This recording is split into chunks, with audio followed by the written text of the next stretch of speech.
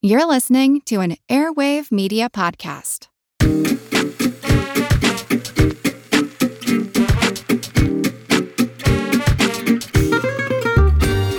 It's a play full of contradictions, secrets, lies, and unspoken rules. It's a play decidedly for adults, but about a child, an imaginary one no less. It takes place on a college campus, but it is absent of students.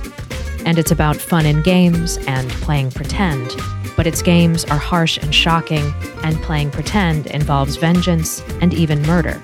Today, we're discussing Mike Nichols' 1966 film, Who's Afraid of Virginia Woolf, adapted from Edward Albee's 1962 play, and asking what it has to say about the nature of game and play itself, as well as what might be generative on the one hand, or contraceptive and inhibiting on the other, about our relationships with our spouses, our parents, our children, and our work.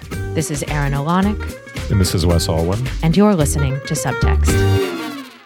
So Wes, as a way of getting started, I thought I would ask you, because I've been thinking about it and I don't really have an answer, but I was wondering if you have an answer to the question, what is a game? What constitutes a game? It's a big question. This is I know, it's a tough one. Obviously, enjoyment doesn't have a lot to do with it. Can I define fun instead, since it's fun and games? Yeah. Let's do fun just first. do one of the words. I'm just kidding. Oh, okay. What is a game in this context? What is a game in general? It's funny because we're reading Wittgenstein from my other podcast, and so the idea of a game is something that's important to him. Specifically, the idea that language is a game. Mm-hmm. Certain rules, certain moves that you're allowed to make, and certain moves that you're not allowed to make.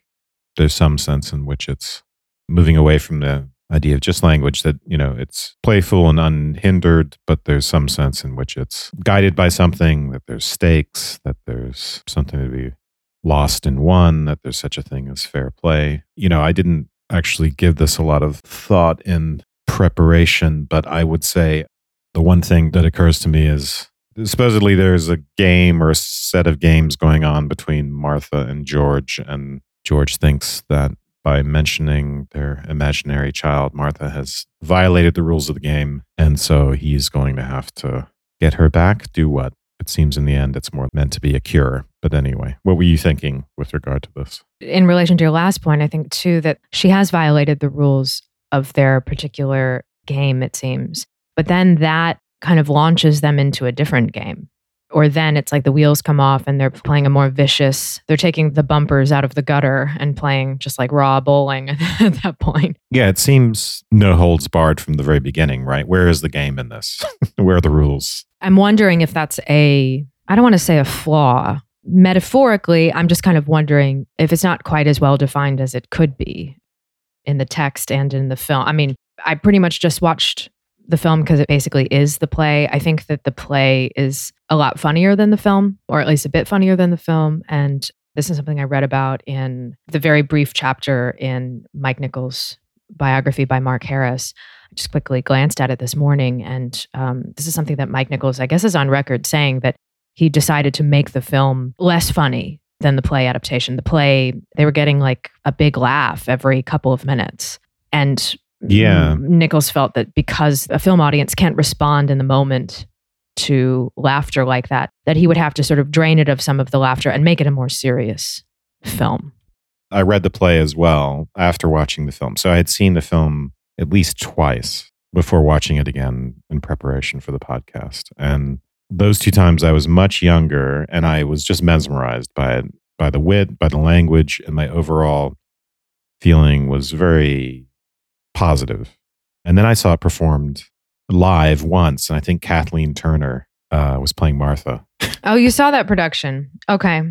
Yeah, I really wanted to see that when it was at the Long Wharf. Yeah, I think that was in DC that I saw that. Yeah, it was at the Long Wharf in New Haven for a brief stay, and it was in DC for a brief time. Okay. And I think it was in LA for a bit too, but while it was in New Haven, I really wanted to see it and never got the chance, but I knew my cousin went to see it, said it was fantastic. Yeah, it was really great. This time I was like, oh my God, this is brutal. This is absolutely brutal. Yeah, it's like a root canal of a film. It's an endurance test. I had not remembered it that way. So I don't know what changed in me that it just, I still enjoyed it, of course, but it just was hard to watch. But one thing I will say is that I also read the play for the first time in preparation, just as instead of taking notes during the film or watching the film a second time and taking notes, I just read the play and took notes. And most of the play is in the film. I don't know how that works because the play apparently is 3 hours and the film is 2 hours and something. Maybe the film goes fast. I don't know how they fit most of the play into the film. But you can see how a lot of the lines in the play could be read in a softer way or in a way that's more tongue-in-cheek, right? So that you could get a more playful relationship between Martha and George. And maybe that's the way stage productions generally go. So that could be it. It's hard to read the play after you've watched the film and not just hear Richard Burton and Elizabeth Taylor going at it in their specific way, which they do so well. But you can see how that softness might be introduced. But going back to your thing about the game, and, I think you were saying maybe it's not well defined enough. The rules aren't well defined. I think part of that is the genius of the play. It's the flexibility of the truth, right? Just for my own part, I'll say that I read the play and saw the film in high school, and I think that was a very bad idea. I think I was much more concerned at, 15 or 16 that this might be a relationship that was more common than, of course, than it actually what the future is. holds. Right. Now I realize how uncommon and crazy this is. And maybe we have lax divorce laws to thank for that. But anyway, of course, the Burtons were no strangers to those divorce laws. But anyway, yeah, I think watching it now, oddly enough, the thing that it reminded me of a lot this time around was Kiarostami's Certified Copy. I don't know if you've seen that film. No. Okay. It's with Juliette Binoche and a fabulous actor who's also an opera singer whose name escapes me right now. And I think that was his first film too. But anyway, it's a very interesting film. And it's not anything like this in terms of tone, but it's a film about the relationship between these two people. And I don't want to spoil anything, but it's kind of not what you think it is, or it sort of evolves or takes on different qualities over the course of the film. I really recommend this to our listeners. And I don't know that other people have thought to make the connection between these two things, or if it's just the fact that I really love Certified Copy and it occurs to me right now, maybe there is more of a connection than I realize. But it's a film in which you think that these two people at the beginning are meeting for the first time. They just meet on screen and you see them meet and then the relationship unfolds. But in fact, that may not be the case. And you're never quite sure about the nature of the relationship. And it goes in very strange directions and fascinating directions over the course of the film. And so I was just thinking about the ways in which Kiarostami might have had Virginia Woolf in mind and might have been indebted to that.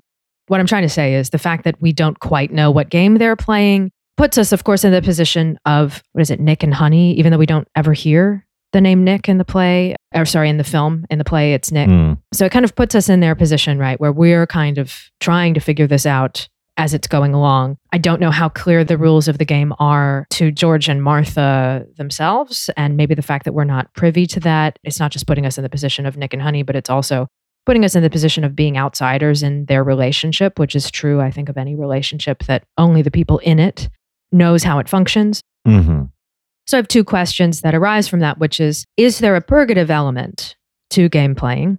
And therefore, is the purgation that happens at the end, or something like a purgation or catharsis, I think there's direct mention, at least in the sections of the play. Oh, exorcism. Mm-hmm. So is there something purgative, or is something exorcised at the end of the play? And can that coalesce with the idea of game playing? And can we say that there is a winner or a loser here? Because I was interested in that element of what you described a game fundamentally as having, winning and losing, the stakes of the game.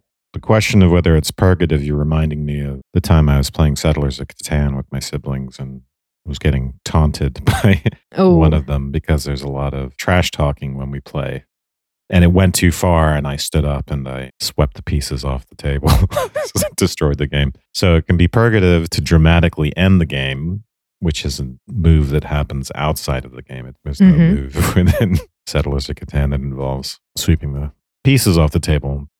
And so I think that for what's purgative here in the end, the two rules that we seem to know solidly as an audience are that it's not right for her to mention the imaginary child. And it's not, actually, we know a few. It's not right for her to talk about the book thing. Whether that really happened to him or that's his fantasy is unclear. So we can talk about that later. But you can't talk about the imaginary child. You can't talk about the book.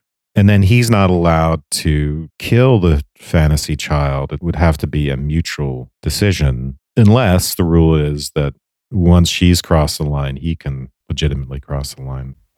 So you have me thinking about this question of purgative now in terms of whether does that happen in other sorts of games? Does that happen in the sorts of games that people play in relationships or just in social life in general, which are generally much less dramatic, right? There's still self-deception and illusion, but it's not like having an imaginary child or friend or something. Or does it always involve stepping out of the game and maybe into, so to speak, reality? Because there seems to be some association here between illusion and game playing. But anyway, as far as the rest of the rules go, it's really hard to figure out what the rules are because it shifts so much and their relationship is just all over the place, right? Yeah. 1 minute they're being nice, 1 minute they're being nasty. You don't know if they're being fake nice. You don't know if they're being fake nasty. All of it seems to be happening, but it's never clear when they're doing it. And it does all seem to be pre-approved in a way or natural, right? It just seems to be part of the course of things that they do this, so they're not surprising each other with their behavior very often, even though it's surprising to us. So that's the purgative part. And then I think the other question, I'm not going to keep talking, but we can have this other question in mind as well as we go forward, which was, is there a winner and is there a loser? Yeah. Right. Yeah. You're making me think about a couple things. The idea that this is less a game and more something else, I don't know what, but perhaps a performance, right? So you're making me think that they know the beats, they know the moves of the other person. It's kind of like an improvisation game, but with certain guardrails up. They seem to kind of generally know where the other person might go, but they're not sure at any particular moment which card they're going to draw. They each have like a set of, I'm really mixing my metaphors here, perhaps because it's really hard to define this, but they each seem to have a hand, filled with, let's say, cards that have particular moves on them that they tend to make as individuals. And the other person doesn't necessarily know which card George or Martha is going to play at any given moment, but they kind of know what's in the other person's hand. So I'm wondering about the element of performance in that as well. And I'm also thinking maybe to just kind of set us up into diving into the play here. I was thinking about this first moment quite a bit, the what a dump, the Betty Davis impression. And I was thinking about that in relation to a game show. I don't play very many games. I'm not a game person, but oddly enough, I love certain game shows, especially classic game shows. And since I was a kid, I've loved watching What's My Line? And I, for some reason, have been on a little bit of a kick with that. And so for the past week or so that I've been home for Christmas break, I've been watching episodes of it with my family. And I've kind of now gotten them hooked on it. And we've been watching maybe 4 or 5 episodes a night instead of watching a movie or something.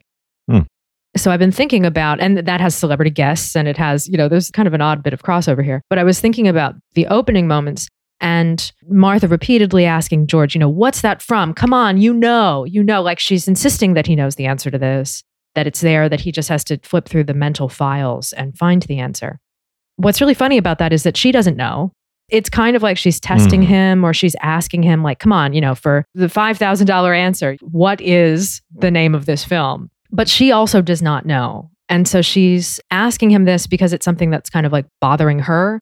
But it's also set up as this kind of game show format. It's also clearly a dynamic in their relationship where she either expects him to know the answer and alleviate her mental block, or she expects him not to know the answer, which seems more likely because he suggests it's Chicago, which is a ridiculous suggestion. And then she can belittle him for not knowing the answer or for giving a stupid answer.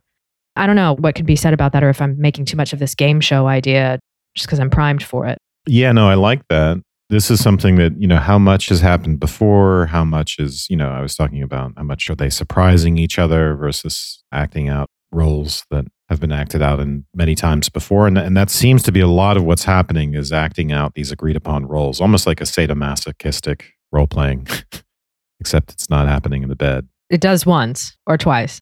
but not always with George. Yeah, well, he's a voyeur at a certain point. Yeah, but they've decided, which couples do, that it's okay to be mean to each other. I mean, many couples go down that route, and not as dramatically as this, but they are willing to engage in a certain amount of ongoing kvetching is not the right word. Needling?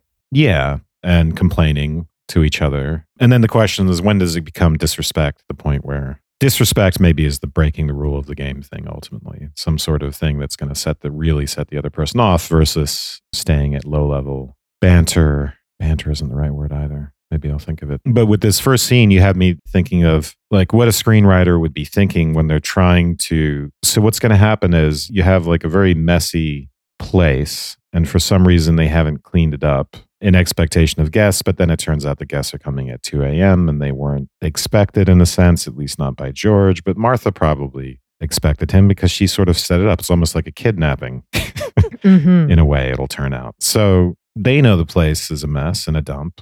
I guess the audience can know that on the stage to some extent. You could make it look that way. It's not so much a dump as it's cluttered. So how do you convey the character reaction to that in an interesting way where they're not doing simple exposition in a clunky on the nose way, or, you know, you don't just have Martha come in and, why didn't you clean this place up? Or, which would be dumb. So instead you get this very interesting, instead of fighting about the mess, they're fighting about the film that he can't remember. Mm-hmm. And as you pointed out, why are they fighting about this? She can't remember that either. She's berating him for not being able to remember. And what does she want from him? Why does she want him to be able to remember that? I mean, I think it comes out that, don't you know anything? And it's the idea that he's not that into movies. He's not that into contemporary culture. You know, he thinks the movie is Chicago, which is ridiculous just because she mentioned Chicago. So he's an old, even though he's younger than her in spirit, he's an old fuddy-duddy who's into his books. And so maybe that's our introduction, is her, you know, ultimately we know she wishes he were more of a man of action, right? Having some sort of spine and ambition, whatever it would have taken for him to taken over the college from her father, which seems to be the original plan. So that's the way ultimately that he's failed her, or it seems that that's the way. And so this complaint about the film becomes an indirect way, about him not being able to remember the film becomes an indirect way of complaining about that. So it's a cool opening in that it sets all of that up, right, with a seemingly trivial third object. But yeah, and it's playful. I think it's important to note a couple of things. First of all, I think they, in the film adaptation, have been careful to take out the references to the fact that George is younger than Martha. I think because it's a little too unbelievable in the film to argue that, even though Taylor's wearing a lot of age makeup and stuff. She's unbelievably, like, I think maybe 32 or 33 during filming. It was released when she was 34. She gained like 30 pounds for the role. Yeah, but the eye makeup and everything, like that's one of the reasons why it had to be in black and white, was because the makeup that they had to put on her to make her look like she was in her late 40s was so highly colored and everything that they had to shoot it in black and white for it to work. So I think they removed that, and I imagine that they are supposed to be just a mirror image of the slight age difference of 2 or 3 years between the younger couple. I don't know what role that's having in the play. I think this idea that she's older, even if only slightly older, and taking a kind of shrew wife / shrew mother role towards him, I think it makes it less interesting, that insistence when he says that he's younger than she is.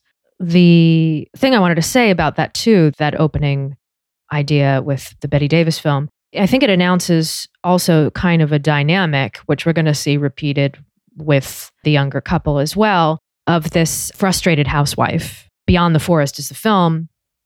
It's from 1949. So even in 1966, I think that would have been considered an older movie. Like maybe actually, I always want to say like an 80s movie, but now the 80s is like 40 years ago or something. So I keep thinking of the 80s as being 20 years ago, and it's not anymore.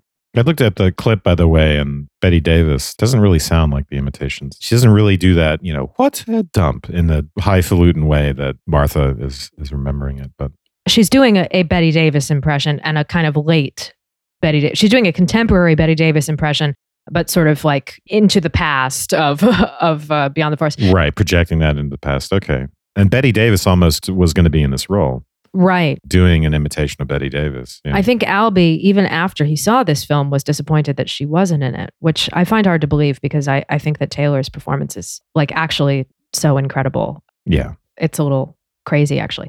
I was just thinking about the ways in which the dynamic that Martha describes between Betty Davis's character and Joseph Cotton's character in Beyond the Forest is kind of like a mise en abîme of what's happening in George and Martha's marriage, and then it'll be repeated, of course, in Nick and Honey's marriage.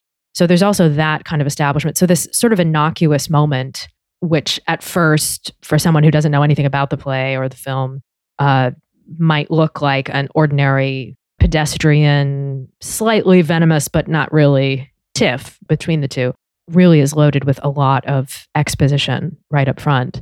Very expertly done. And a couple of things I noticed, Taylor says, she's describing the film and she's saying that Betty Davis comes home from a hard day at the grocery store. And Burton says she works in the grocery store, and Taylor, or I should refer to them by their names. She says she's a housewife. She buys things. But there's this establishment of this idea of being a housewife as a hard day's work.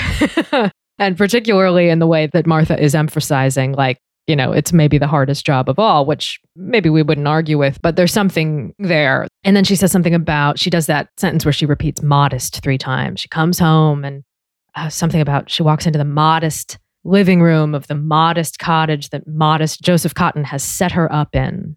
And it's another like loaded phrase to set her up, right? Mm-hmm. And it makes me think of a game too, right? Setting up the pieces of a game and then watching it all kind of unfold. So later, when this is a first private conversation between George and Nick, when Honey leaves the room to go to the bathroom, George says something like, "We're merely exercising. We're working what's left of our wits." I was just thinking about that idea in relation to this first scene, this first moment, because neither of them can remember what this film is. It doesn't really seem like an exercise, but of course that's also a homonym for to exorcise something. So I'm wondering basically if this opening scene contains pretty much all the elements of the entire film or play within it. Yeah, I think there's a lot packed in. There's a wonderful climax to that interaction, that part of this first scene that involves the movie, which is George says, "Are they married?" And she says, "Yes, they're married to each other." Yeah. And then she does the "what a dump" imitation again. And then George is like, "Oh." And Martha goes, and the timing in the movie is absolutely perfect. This is the climactic moment. She's discontent. Mm.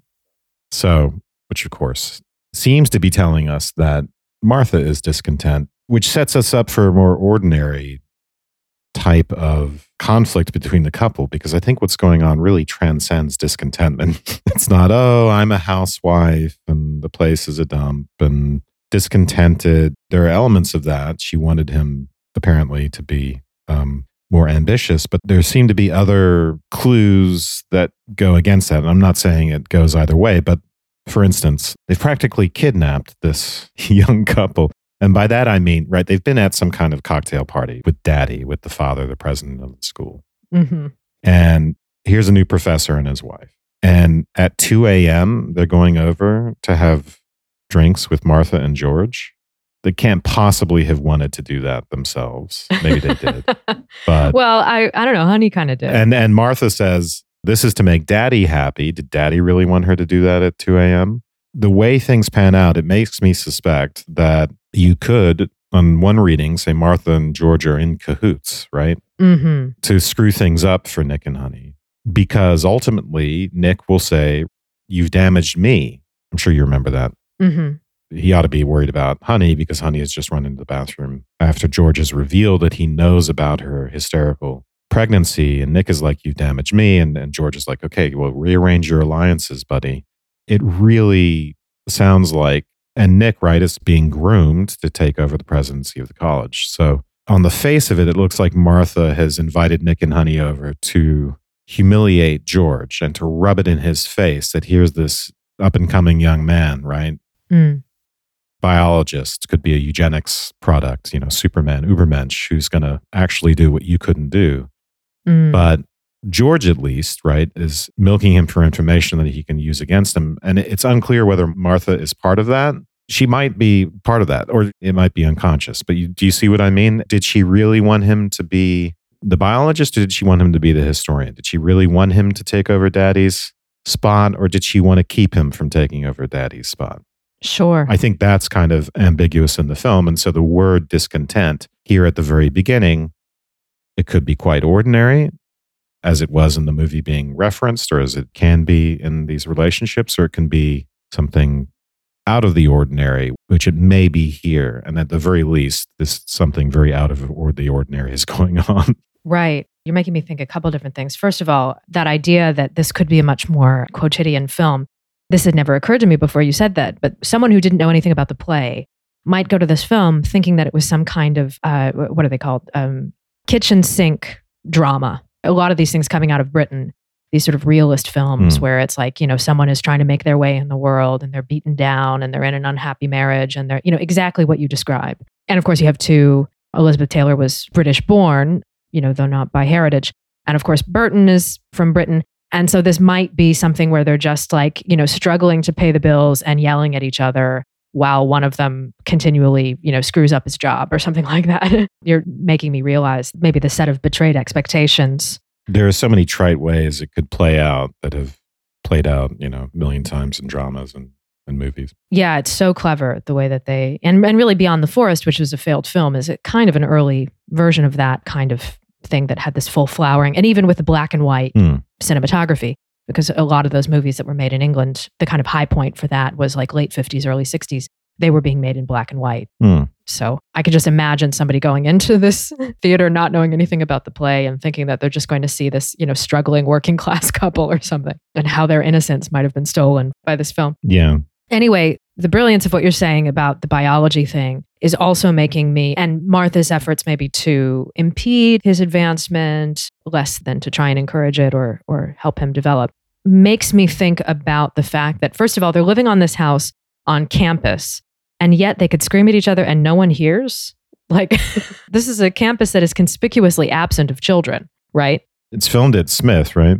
Yeah, in the middle of the night, I guess. But I'm pretty sure it is, yeah.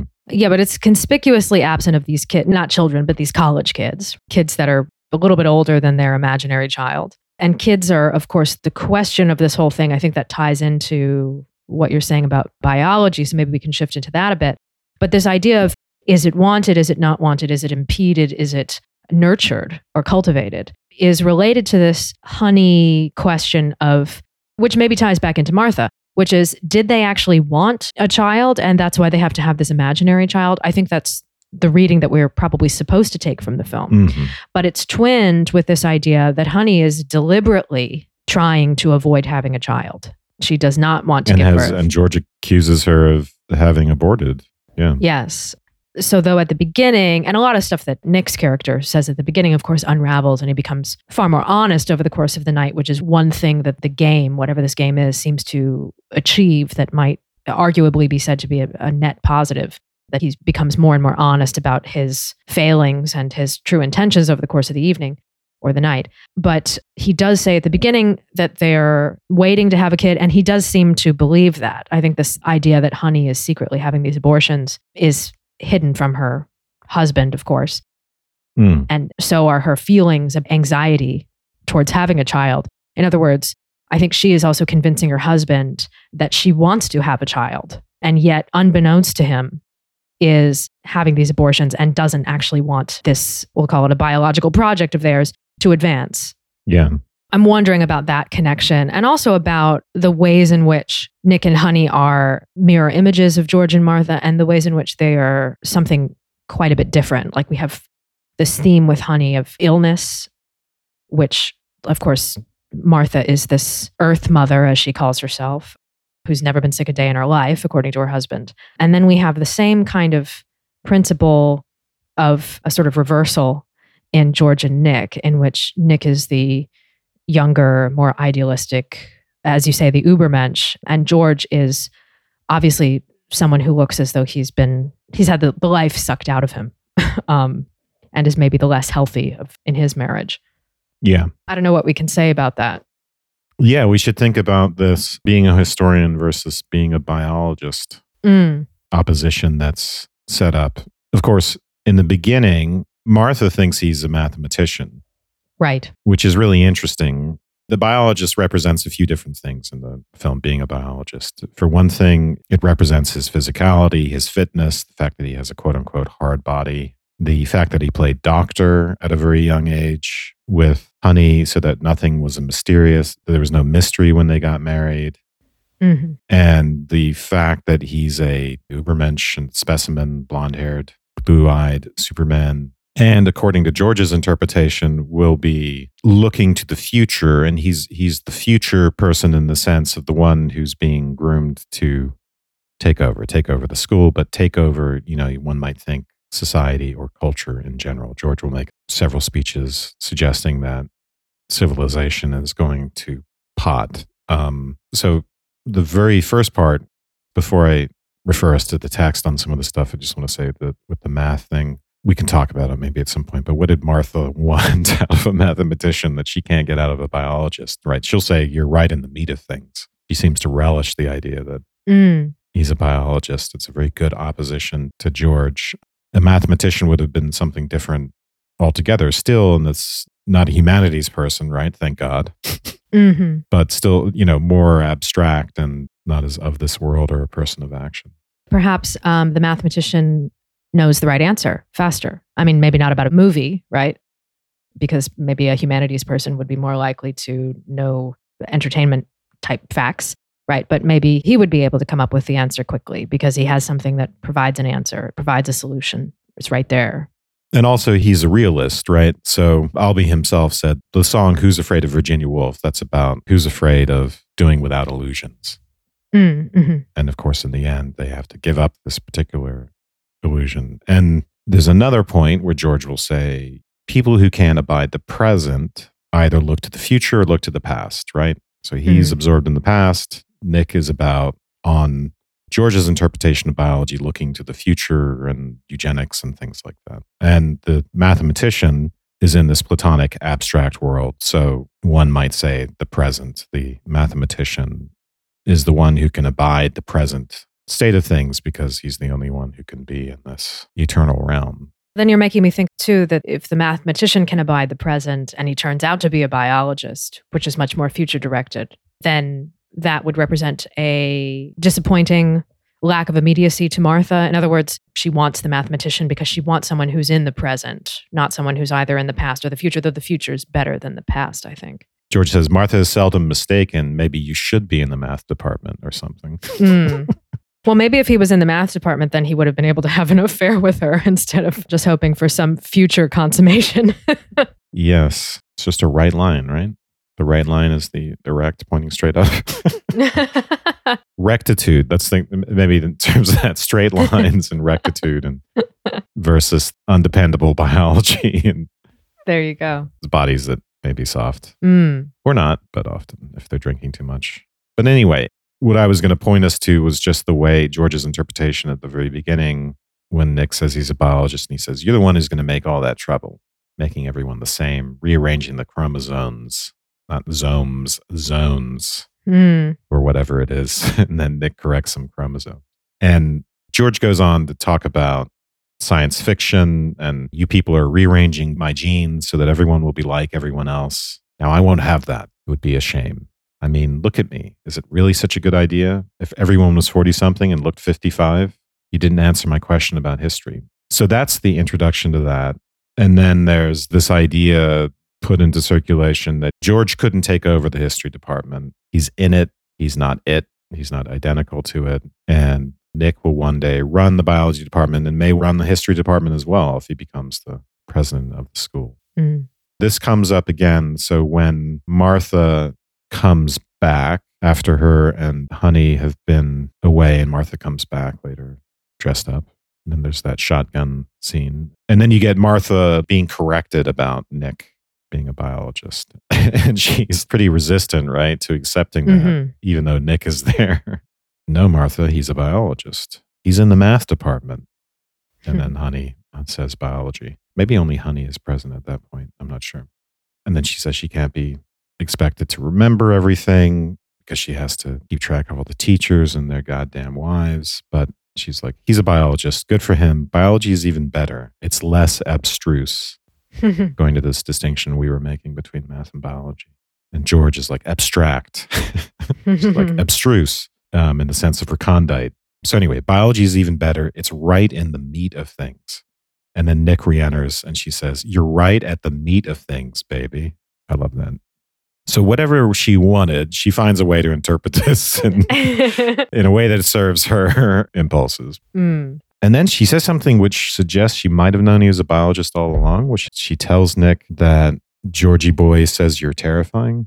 And he says, "I didn't know I was." And then Honey says, "It's because of your chromosomes, dear." So I'm a little unsure of that, if maybe something wasn't revealed to make that make sense. But it seems like the suggestion I got was that Martha and George had actually talked about this before and talked about the whole chromosomes thing and the whole biology thing. I might be wrong about that. This is presumably after Martha has crossed the Rubicon by bringing up their imaginary son with Honey, who of course we don't yet know is imaginary. But George says there's one thing in this whole sinking world that I am sure of, or if there is one, it is my partnership, my chromosomological partnership in the creation of our blonde-eyed, blue-haired son. That seems to me in itself to have a kind of what you're talking about, a kind of retraction within the assertion. This is just occurring to me, but you're making me think about the relationship between reproduction and generation, right? And fantasy, also artistic creativity, but fantasy here. Normally, right, having a baby has something to do with a chromosomal partnership, but here it has to do with being willing to enter into this fantasy together, or maybe this delusion or illusion together. Maybe it's psychosis. And that's the way they have produced the baby. And there's lots of talk about the baby's eye color, right? And, earlier on, Nick suggests she doesn't know what chromosomes are. And Martha says, "I know what chromosomes are, sweetie. I love them." And George says, "Martha eats them for breakfast. She sprinkles them on her cereal. It's very simple, Martha. This young man is working on a system whereby chromosomes can be altered. Well, not all by himself. He probably has one or two co-conspirators. Genetic makeup of the sperm cell changed, reordered, to order actually for hair and eye color, stature, potency. I imagine hairiness, features, health, and mind." It's important because Martha later on will say that he can only see specks. He can't see minds because of this microscope. Most important, mind. All imbalances will be corrected, sifted out. Propensity for various diseases will be gone. Longevity is assured. We will have a race of men, test tube bred, incubator born, superb and sublime. The cost of that, he thinks, right, is that there's going to be less diversity. First of all, it's going to involve what he quote unquote regulation, where you're involuntarily sterilizing people. And then loss of liberty, but also history, which is my field, history of which I'm one of the most famous bogs, will lose its glorious variety and unpredictability. I, and with me, the surprise, the multiplexity, the sea-changing rhythm of history will be eliminated. There will be order and constancy, and I am unalterably opposed to it. I will not give up Berlin. So there's something forward-looking about having a child, right? About giving birth to the next generation, which is going to take over. And that's what George apparently is slated to do with the school, or was, not anymore. And why not? Because he tried to do something creative, right? He tried to give birth to a novel. But the forward-lookingness, the next generation, the quasi-eugenicist, it's not really a eugenicist project, but you know what I mean, the gene, the chromosomal partnership of having a baby together, that's been denied to George and Martha, and they can do it in fantasy, and they do it even to the point where they're designing their own kid, what he looks like, his eye color, right? They'd have that big disagreement over eye color. Is it blue? Are they blue? Are they green? It's like a eugenicist type of disagreement. And then that extends into these fantasized disagreements about why he was messed up, why he was troubled, why he left home. And George is claiming it's because Martha was incestuous and baiting him at 16. And Martha says it's because George is a failure, and they're having like what seems to be a serious fight over, and accusations over something that an it or a him that really doesn't exist. But anyway, I think what you just pointed to is really important. This parallel between George's idea that biology means eugenics and their failure to have a real baby and only be able to do it in fantasy. Is the motivation here, do we accept the conventional understanding of this play that it is out of a desire for a child that must have been thwarted by a failure of biology of some kind, right? Infertility in one or both of them. which they're compensating for. I think that's the most probable reading, which is that they wanted to have children and couldn't because one of them is infertile, although it's kind of suspicious that there are no accusations floating around about that. I know. That's exactly what I was going to say. If that's not the case. So I love that about this play. The suspicion is aroused. George is not the only one who's suspicious. Suspicion is aroused that one of them, I even suspect it might be the fact that neither of them wanted a kid. That's just my gut feeling, is that neither of them actually wanted a kid, or they were ambivalent. And you see this in Honey, right? I don't want kids. I don't want a baby. I don't want to be hurt. And then later on at the very end, I do want a baby. Yes. Well, only because she's boozed up and she's affected by Martha's little story about the kid who, you thought was not as attractive because he had dark hair. But then, hooray, he has blonde hair. A topic of discussion which makes me roll my eyes. But the other element of this, which I'm wondering about, is, of course, the parental relationships. There's something very Tennessee Cat on a Hot Tin Roof about every time Martha, or just Elizabeth Taylor, says the word daddy, it makes me cringe. Mm-hmm. Right? There's something... Big Daddy, just what makes you so big? All I can think of, that's all I can think of when someone says daddy. I don't know why she's always a daddy's girl, but she is. There is something, it seems to me, inherently thwarted about her ability to have a child with George because of the fact that she is still being infantilized by her father. It's odd. She and Honey are kind of physical opposites.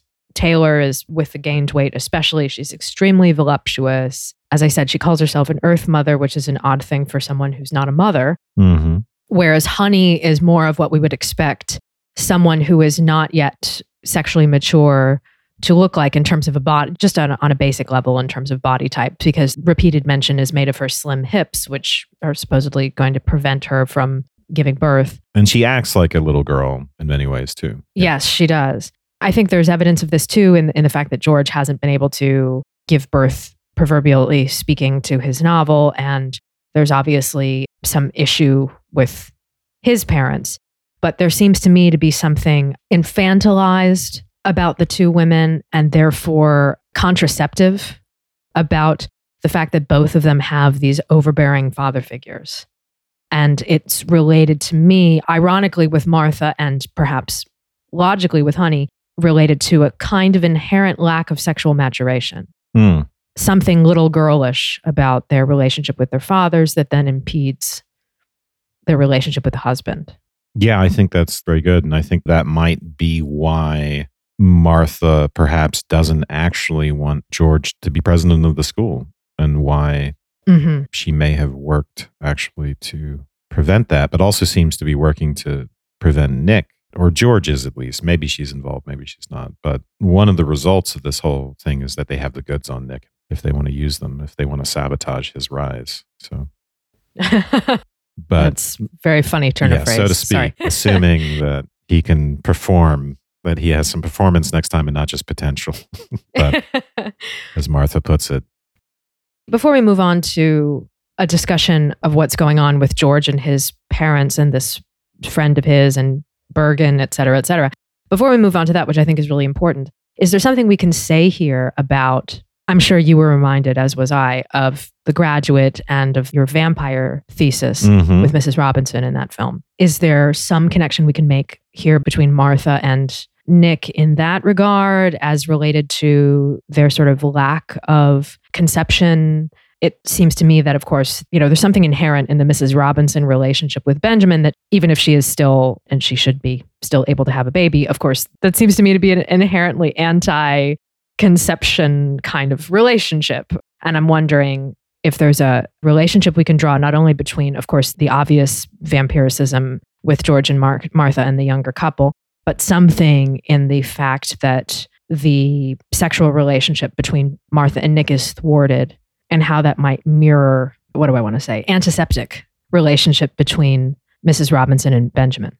I don't know if there's something there. Yeah, it's interesting. Speaking of the game again, George... So on the one hand, he seems to act like she's going too far if she sleeps with Nick. It's more subtle in the movie, but in the play, Martha and Nick start fooling around on the couch, And then George comes in, pretends not to notice, and just pretends to read sitting there.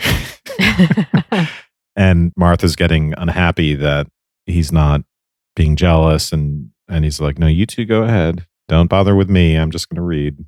And then she's pissed off. And that's why she ends up taking Nick upstairs. And then even more so in the play than in the film, the suggestion is that they definitely did not consummate because he couldn't. Yeah, the film, it's actually pretty muddy. He couldn't get it up. Yeah.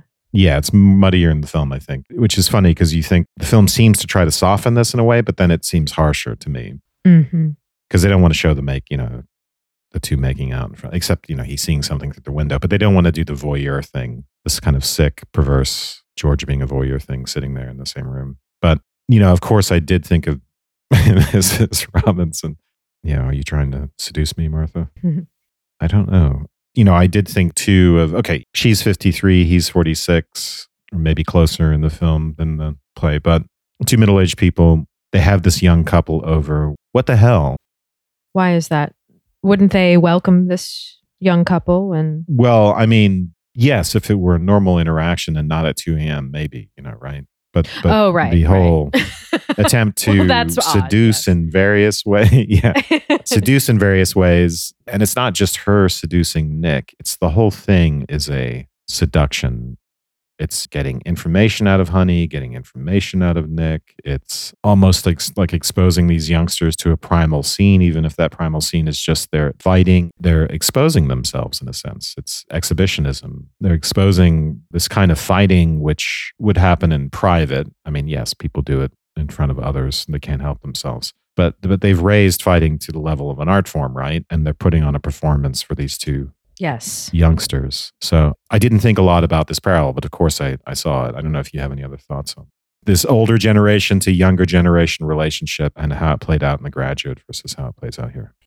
There's an element of initiation, which is similar to what you were pointing out in the Graduate episode, of a sense of a warning, all the dynamics as between Mrs. Robinson and Benjamin, letting the new couple know what they're in for at this college, basically. The element of performance is interesting because, again, it makes me think like, okay, again, it's more of a game show. Literally, those two words together as a kind of portmanteau. It's more of a game show that they're playing than a game per se. They need an audience in some essential way. It's not enough for them to put on this performance without them. But another thing that I was thinking, and maybe this is just asinine and I don't know, maybe it's a bridge too far, but I'm thinking like, when would you actually have someone over at 2:00 in the morning? And it would only be if the party that was going on was so great that you didn't want the party to end, or it would be on a kind of a special occasion kind of night, like at a wedding, when you would then go out after or, keep the party going until the wee hours. The only real instance I can think of is a wedding.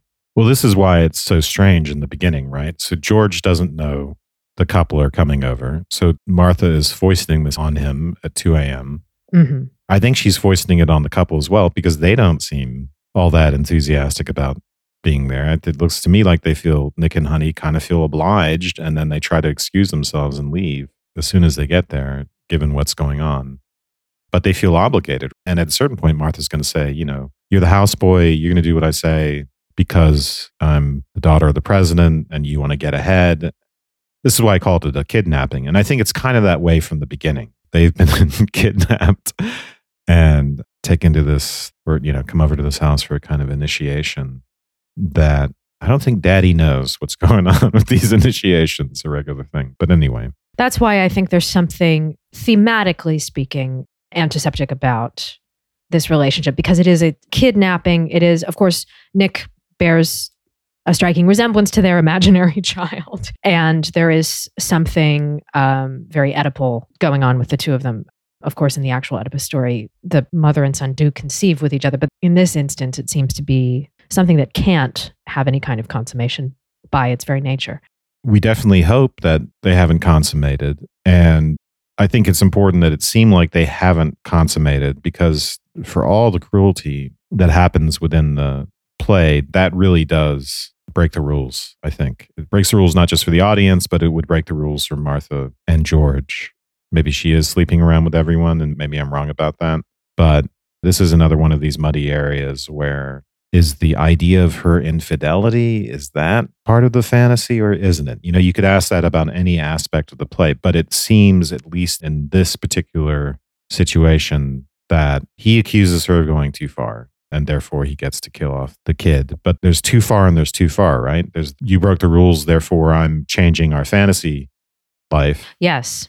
And in order for us, it's purgative, so we can actually be closer and it can just be us, if that works. And then there's, you broke the rules, therefore this relationship is over, right? Those are two very different things. And so we can always ask, what are the rules that would break the actual relationship? He thinks she's breaking a lot of rules that allow him to kill off an imaginary boy. But apparently she didn't break any rules that would lead him to end the relationship, because by killing off the imaginary boy, it's like a renewal of vows, which is actually a phrase that George uses at some point in the play.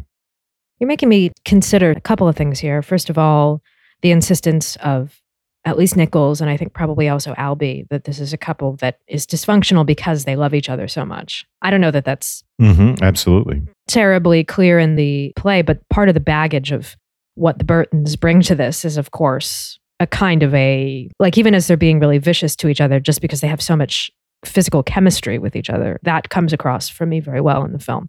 Considering also the Burtons' kind of baggage, I'm thinking about Martha's infinite variety, as it were, to use the Cleopatra thing. Of course, we have to for the Burtons.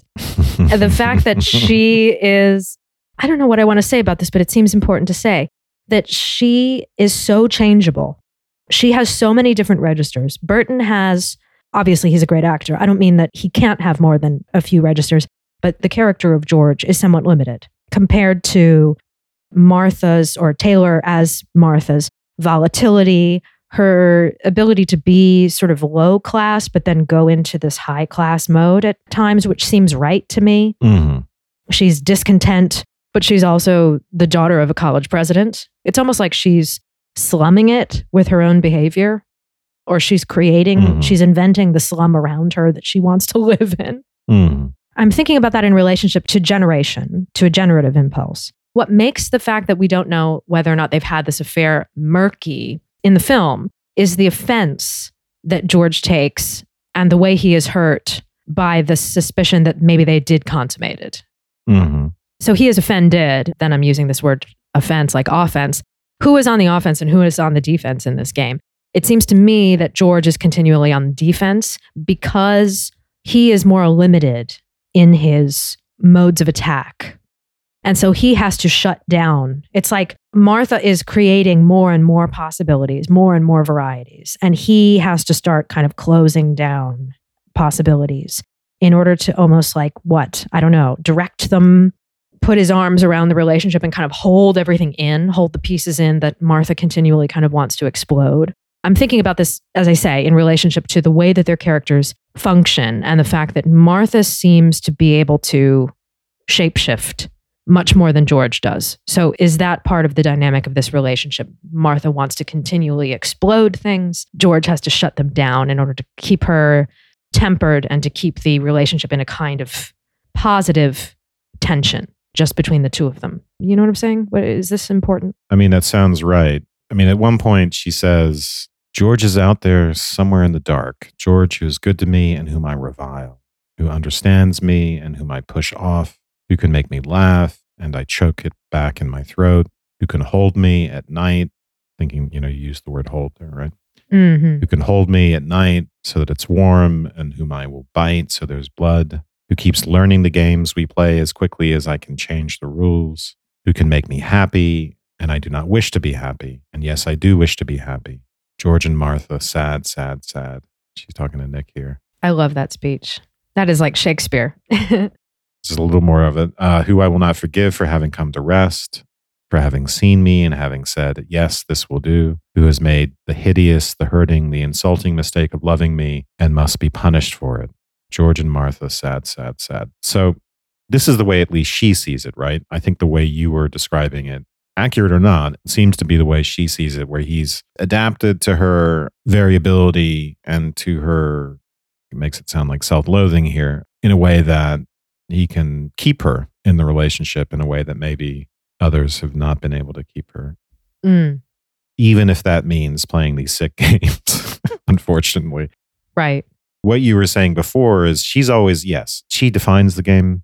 She's always ahead because she always has more on him, right? She knows the book story, the Bergen story, and she can reveal at will the fantasy child, which he does not want revealed. You know, you would think she might be the one who would be ashamed of that. Right. In some way, but it's not, it's him. So he wants to learn the games, play the games to keep things between her and him going, but he doesn't want the game to be overexposed, maybe through some of the details of the game to be made public. She's also insidious. I mean, she's working behind the scenes. The big thing that changes the nature of this entire night happens off stage when she tells Honey about the child. Yeah. The thing that the whole play hinges on, we don't even see. And then Honey's the one who reveals it.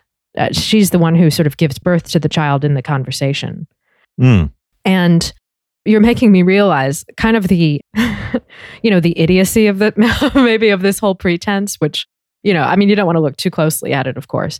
But, Honey just brings it up like, oh, and what about your son? Like totally normal. And it's like, okay, well, what did Martha expect to happen? Like, obviously, this is all part of her plan, right? And by the end of the night, they will know not to bring this up in company with other people at the college.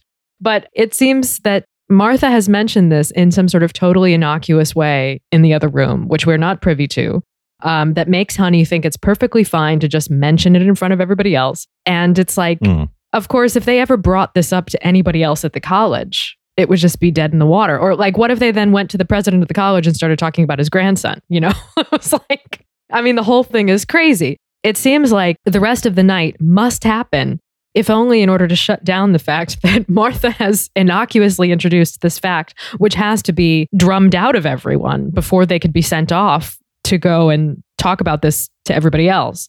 This is a small college and everybody talks.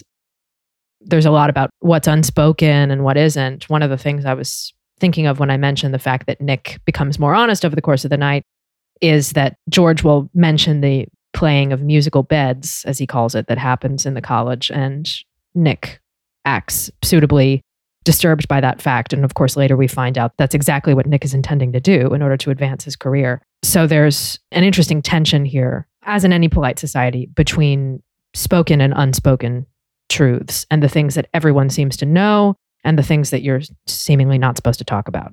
So in a way, Martha seems to be dramatizing a kind of an essential fact of any closed community like a college campus or something like that. I don't know. Speaking of the end of the night, it's 2:30 a.m. and I have guests coming over. So so we're going to move it to postscript, the after party. Yes. With our guests, Nick and Honey. Now, I keep thinking that you're saying milk and honey. Yeah, that's interesting. Because, of course, George and Martha reference to Washington and his wife. And then I think Nick is actually supposed to, according to Albee, was a specific reference, but now I forget what the reference is to. But anyway, maybe we'll remember that and share that with you on Postscript if that is an enticement. But we will talk about Bergen. Is it Bergen and Coke? What that's about, and the little boy shooting his mom with a shotgun and then killing his father. Very exciting stuff and what that means. Anything else that we need to talk about? I think that's enough intrigue for one postscript. Okay. All right. So that's what we're going to do. All right. Thank you. Thank you. And thank you to everyone who listened to this episode.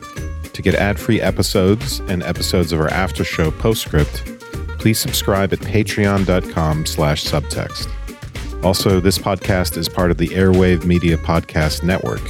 Visit airwavemedia.com to listen and subscribe to other Airwave shows, like Good Job Brain, a podcast that's part quiz show and part offbeat trivia, and Big Picture Science, which engages the public with modern science research through smart and humorous storytelling. That's airwavemedia.com.